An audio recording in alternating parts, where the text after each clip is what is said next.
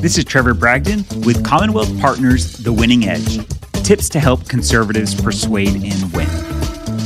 Imagine you're boarding a flight, and as you slowly move through first class, you envy those wider seats and free drinks. Then you notice something.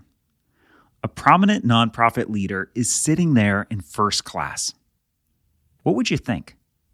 Well, if you were flying from Calcutta to the UK or America in the 1990s, this might have been your experience. Because sometimes, seated in first class was Mother Teresa.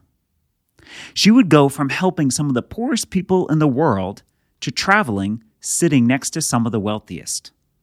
Why? Because Mother Teresa was sitting where the money was.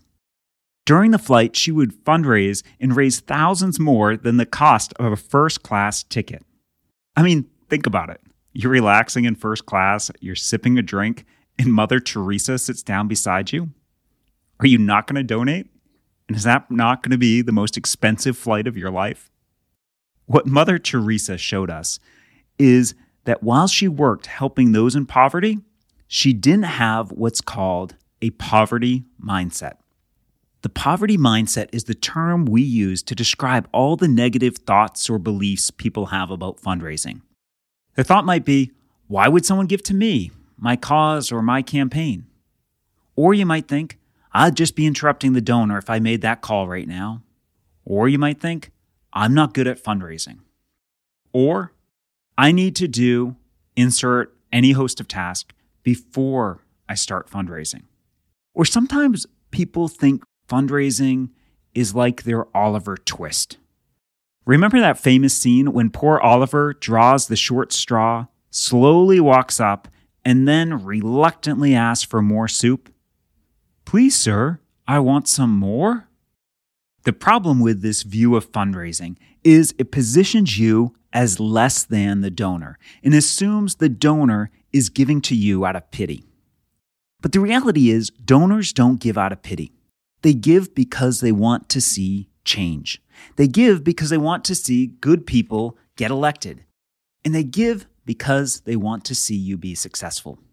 So instead of having the poverty mindset, effective fundraisers adopt the partnership mindset. In the partnership mindset, you understand that both the donor and the candidate are needed to make political change happen. Neither one is above the other. And instead, both are partners. The candidate needs money and wants to get elected. And the donor has money and wants to see change happen. But neither the donor nor the candidate can do it alone. Both are partnered together to make change happen. So when you're fundraising, first consider where might you have the poverty mindset? What's the thought or concern that's holding you back from making the ask? For example, you think about it and you realize you delay fundraising because you keep thinking, I'd be interrupting the donor if I called right now. Next, think about this through the lens of the partnership mindset. If someone you knew ran for office and called you, would it feel like an interruption? Probably not. You might actually be excited to talk with them and hear about how their campaign's going. And if you're busy, you'd just send them to voicemail, then you'd call them back. Even if you didn't have the money to give, you'd still be glad your friend called and you'd want to see them succeed. So as you start fundraising, think about where you might have the poverty mindset. Then look at it from the perspective of the partnership mindset.